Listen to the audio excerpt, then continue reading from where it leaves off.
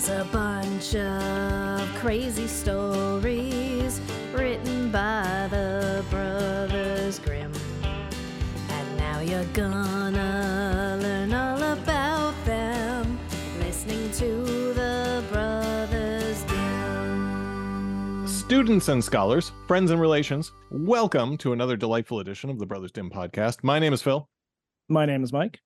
And today we have a very special guest, an educator for over a decade, and just finished her first year as a librarian in a high school in the Bronx. And in addition to that, has managed to find the time to go to over 40 Guster shows.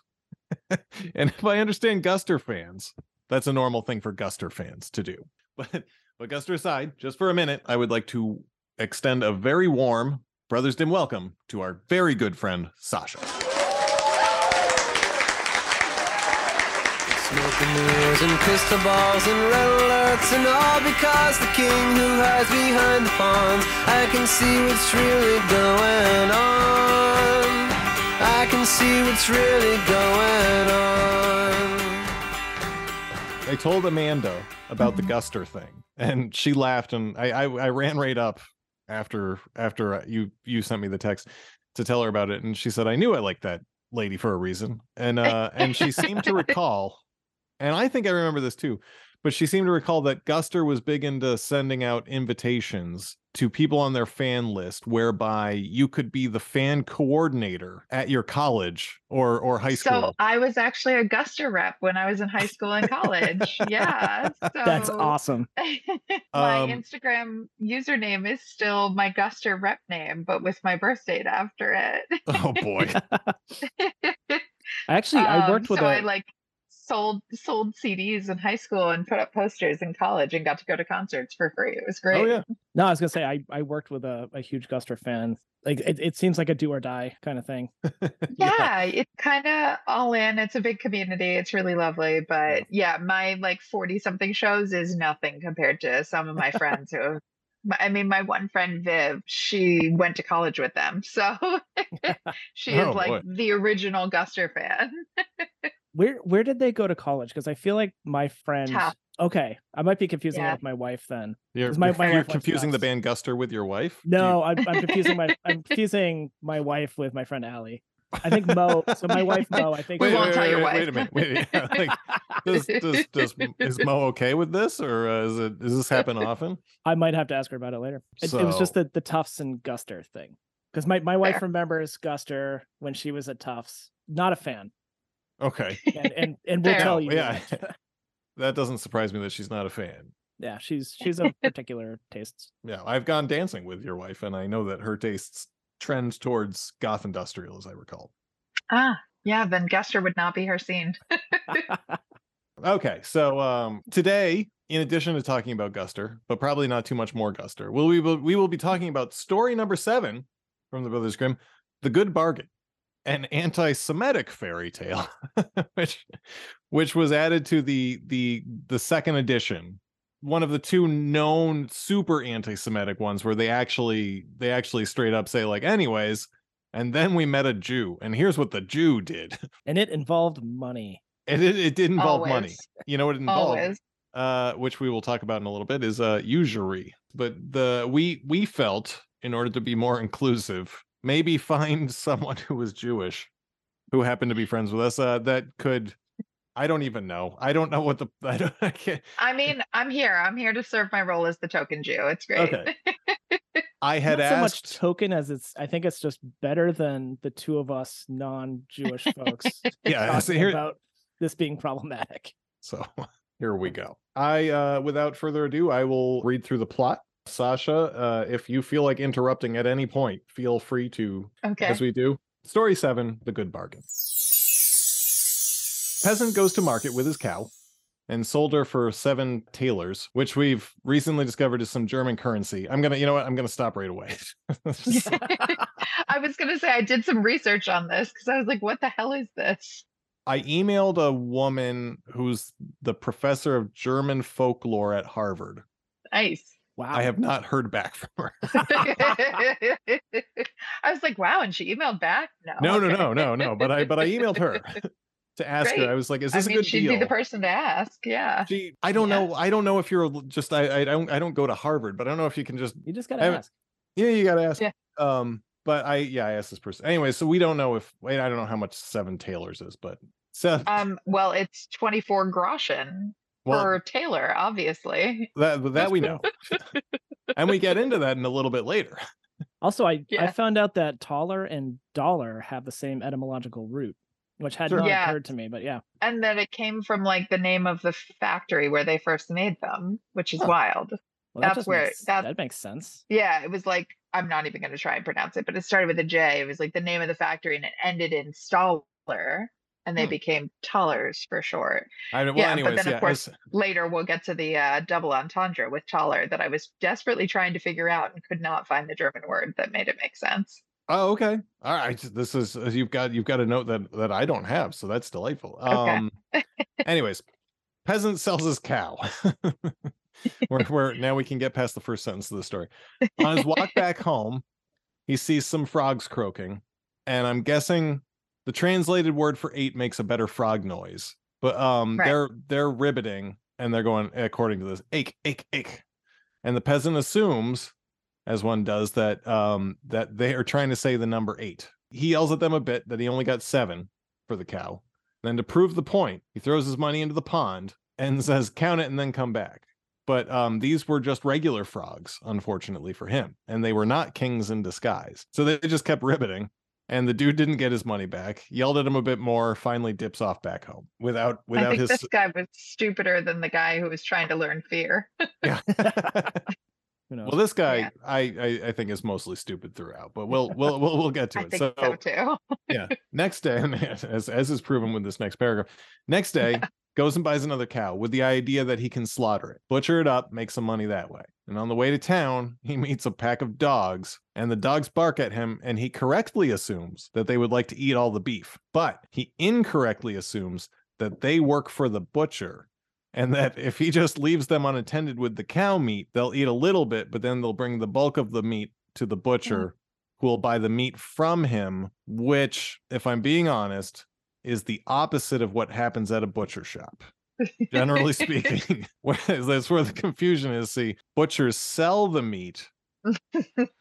And Well, they have to get the meat from somewhere. well, the meat they do buy, I assume they have a regular guy. Like probably, but like I could see if someone came with like, I got this whole cow, I'll give you a good deal, and then you can chop it up and sell it for parts. I think that's what a butcher's know. job is.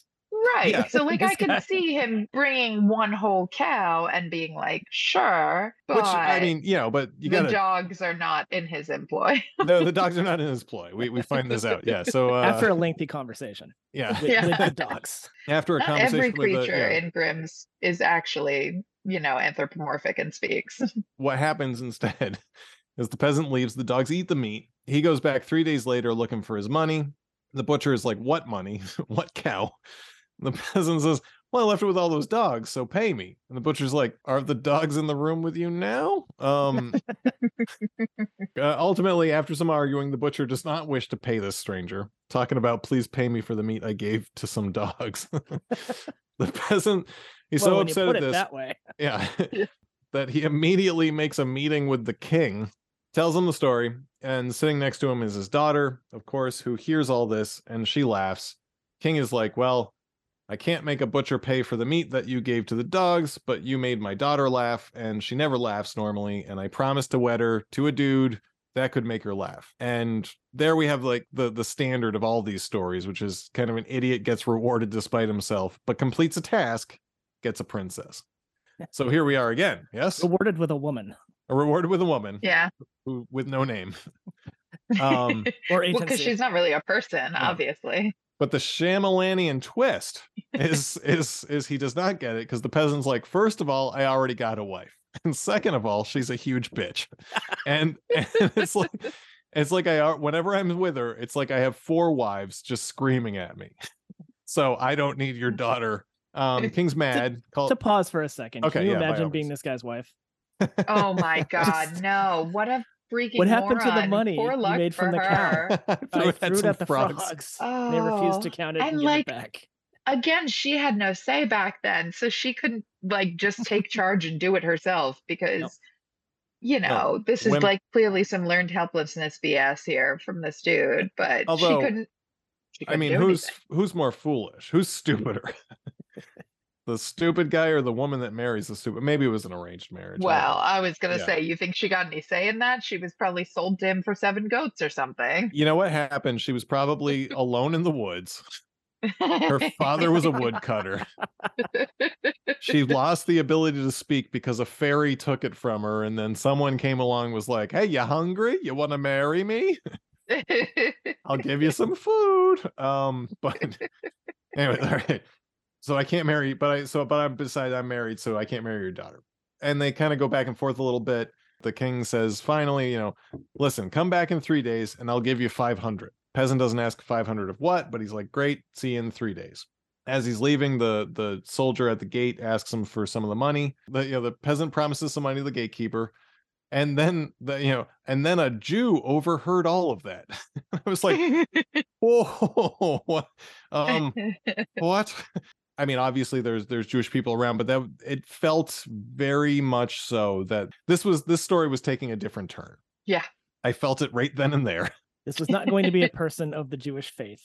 No. This wasn't so much as a caricature. Exactly. Yeah, exactly. I don't even know how to go on from here because the character is just a Jew throughout the whole thing. I feel weird saying just so the Jew hears this. I'm gonna say Jewish person. I think that I'm not sure. What do you think, Sasha? Yeah, I would concur. I think that's better. Yeah, okay. So a Jewish person over here says he runs up. He's like, all right, bro, listen, you know what? I hear you've got $500 coming to you. I'll tell you what I'll do. I'll work as a money changer for you. I'm going to give you small bits of currency. You're going to get this money in 3 days. So you can pay me the interest in 3 days for, whatever it is. I'll get a little cut. You'll get a bunch of currency right now and smaller bills than these big talers. Peasant shouts out that sounds good. The Jewish guy gives him $300 worth of smaller currency. And then he's going to take his cut. They come back in 3 days. The king's going to give you the large coin. So yeah. 3 days later, everyone comes back to the king. King says, time for your 500, peasant, and they take his coat off. The peasant says, well, not so, my liege, for I have given 200 to the soldier and 300 to the Jewish fella. So in walks the two of them. King's like, okay, then distribute the 500 accordingly. Except 'twas not tailors, but instead just lashings the whole time. So the soldier took it like a man, but the Jewish fella whimpered at being beaten on and said, oh, these are hard tailors. And that made the king laugh. But for whatever reason, he tells the peasant, well, that was all grand fun. Tell you what, peasant, go to my treasure room and take whatever treasure you want. And to the soldier and the Jewish fella, nothing. Like they're the ones that got beaten, and they're the ones that made the king laugh. The Jewish guy made the king laugh, and he didn't get to go to the treasure room. But peasant goes and stuffs his pockets, goes to an inn and starts counting. The Jewish guy follows behind him, and the peasant starts trash talking the king to whoever wants to listen. The Jewish guy overhears him, and he's like, shit, he's talking trash about the king. I better go tell the king. So he does. King gets mad and says, well, go bring the peasant here. Peasant, when he hears this, though, he says, look, I can't go see the king in my old coat because I've got all this money now. But the Jewish guy is scared that he's taking too much time. He's going to get in trouble. He says, look, I'll give you a nice coat, okay? You can borrow my coat. Gives him his coat off his back. And the two go back to the king. King's like, this Jewish guy said you were trash talking me. Is that true? And the peasant says, certainly not. And you can tell he's lying because he's a Jew. As we all know, Jews always lie. And not only that, but he's going to start talking about that he lent me his coat. But again, please remember that Jewish people always lie. And the king says, yeah, well, that's a good point. And at any rate, one of you must be lying. So I'm going to have the Jew whipped again. And then he whips the Jewish guy while the peasant dips back home with his treasure, plus whatever the small coins that the Jewish guy had given him the day before, the payday loan, plus the dude's coat. And then on his way home, the peasant says, well, that worked out fine for me. That was quite a good bargain. The end. Wow. There's a lot there. There's a lot there. A lot to talk about. There's a lot to talk about. Does anyone have an idea for what they think the moral of this story is? I mean, I think the Grimm brothers think it's never trust a Jew. Well, kinda. But like, but also, if you screw one over, it'll work out for you. Don't worry. maybe that might be more of it.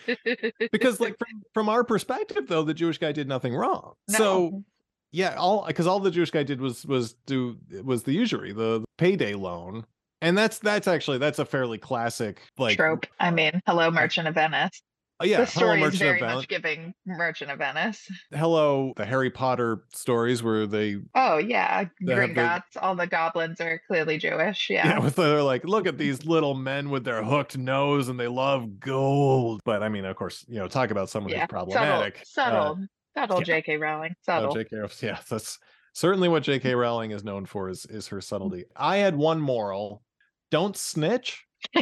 Because yeah, I mean, ultimately, the Jew snitching is what gets him beaten the second time, right? That's the second time, and the first beating was like a little bit of like grim, as it were, trope too. Is like, you didn't ask, you didn't know it was 500 lashings. It's not until he snitches that he's like, yeah, well, we can't trust anyone, I guess. But I was very amused by the snitching was specifically, at least in this translation you guys sent me, was that the peasant had called the king a rascal. And I was like, how is this a thing they're so offended by, a rascal? Like, who cares? It's like, oh, cute little rascal.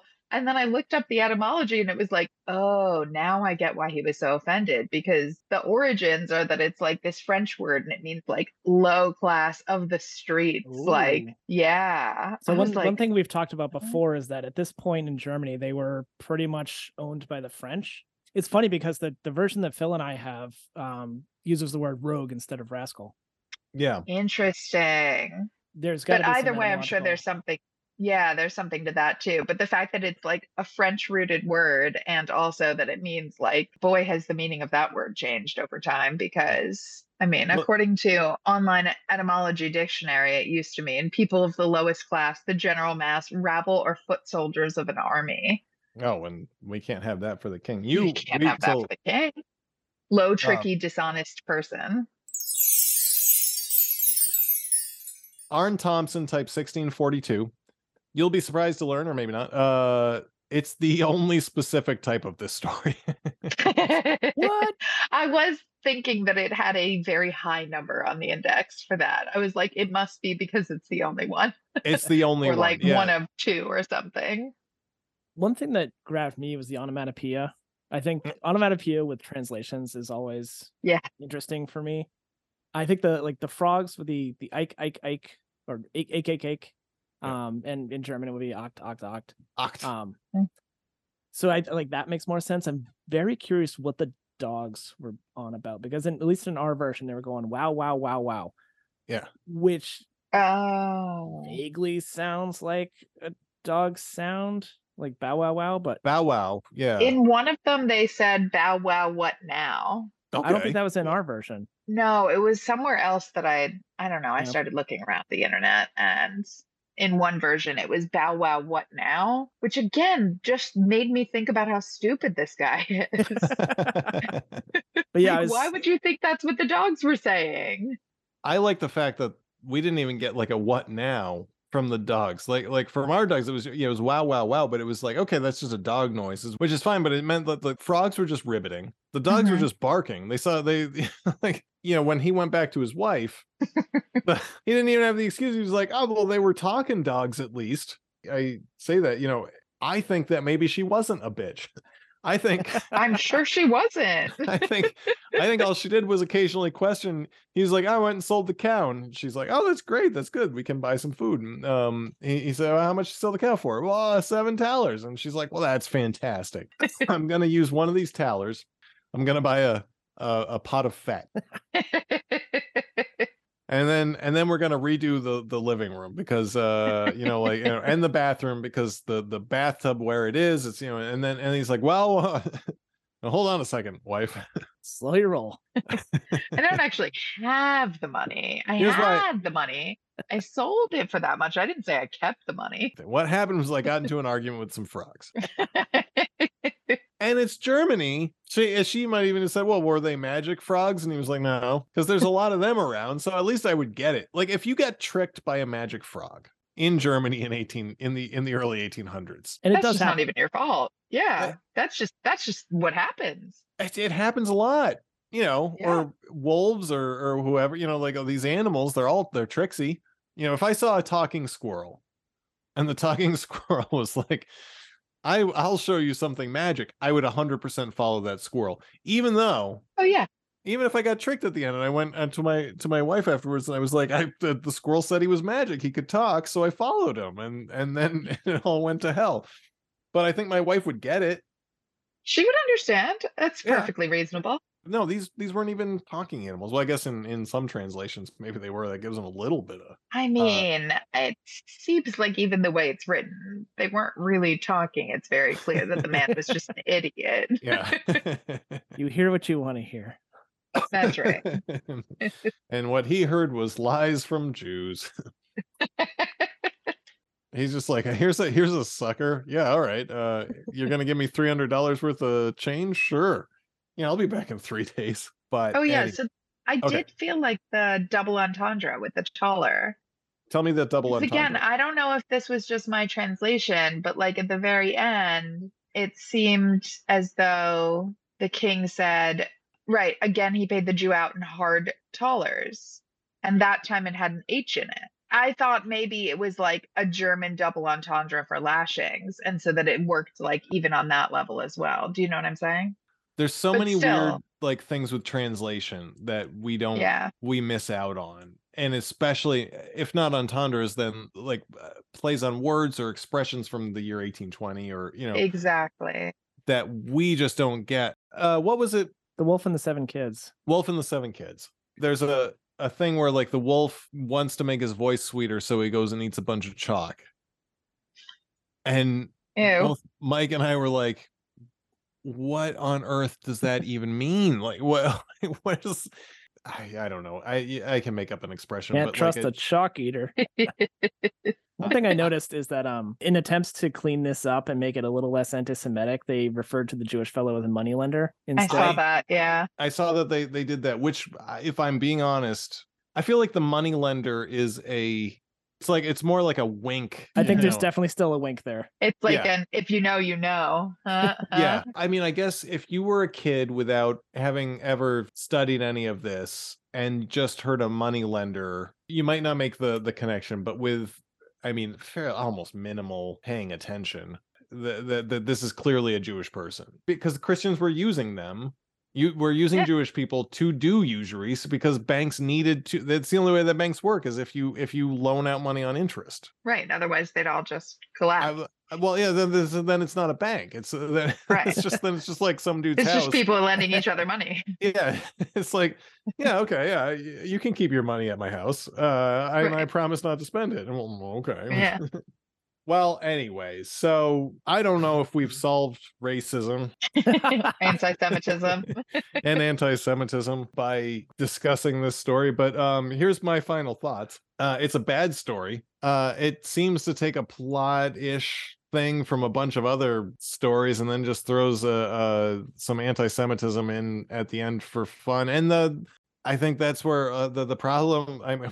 There's a lot of problems with this, but I think that the problem of just like it's always the peasant's perspective, and the Jewish person just kind of wanders in and he just abuses them for a little while and then ends up rich because of it.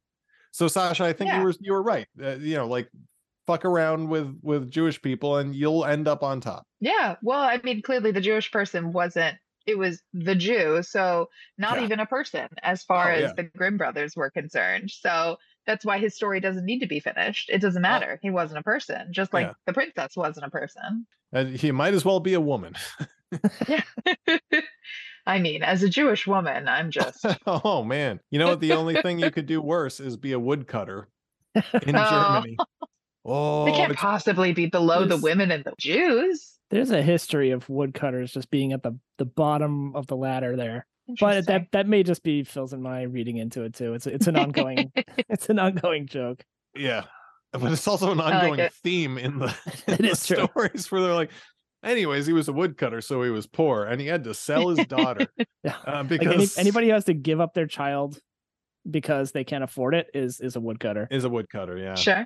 Yeah. That's how The poor it goes. woodcutters still probably outranked the Jew. Yeah. And women. And but women, for sure. I digress. Women aren't people. Again, neither of those were people back then. I don't think any Jewish people actually have names other than correctly identifying their religion. And yeah, women are just, objet d'art at best. They're prizes. They're prizes. Like you know what, you made my daughter laugh. Great. Have her. she's been a sullen bitch this entire time, and I said I'd marry probably. her. Right. Or just a sullen teen, or just a teen. She's a 12-year-old that doesn't want to get married. Weird. And what a bitch. It's so terrible, she's so weird. Non-person. Awful.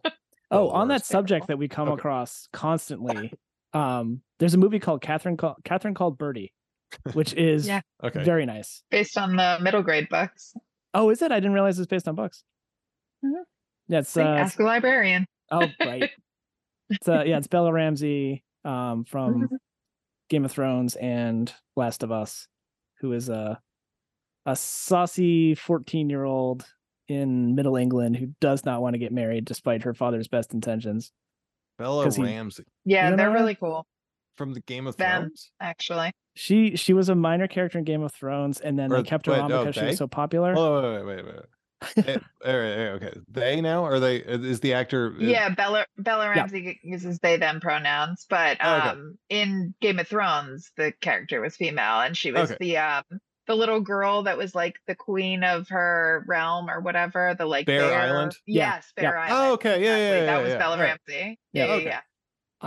Catherine Called Birdie was quite entertaining. Okay, we liked it. Speaking of I haven't watched it, but I heard it was good. Yeah. Speaking of young women getting married off against their will with no agency will whatsoever. And better judgment, I mean, how many stories are there like that, right? I mean, what's the Brave Merida?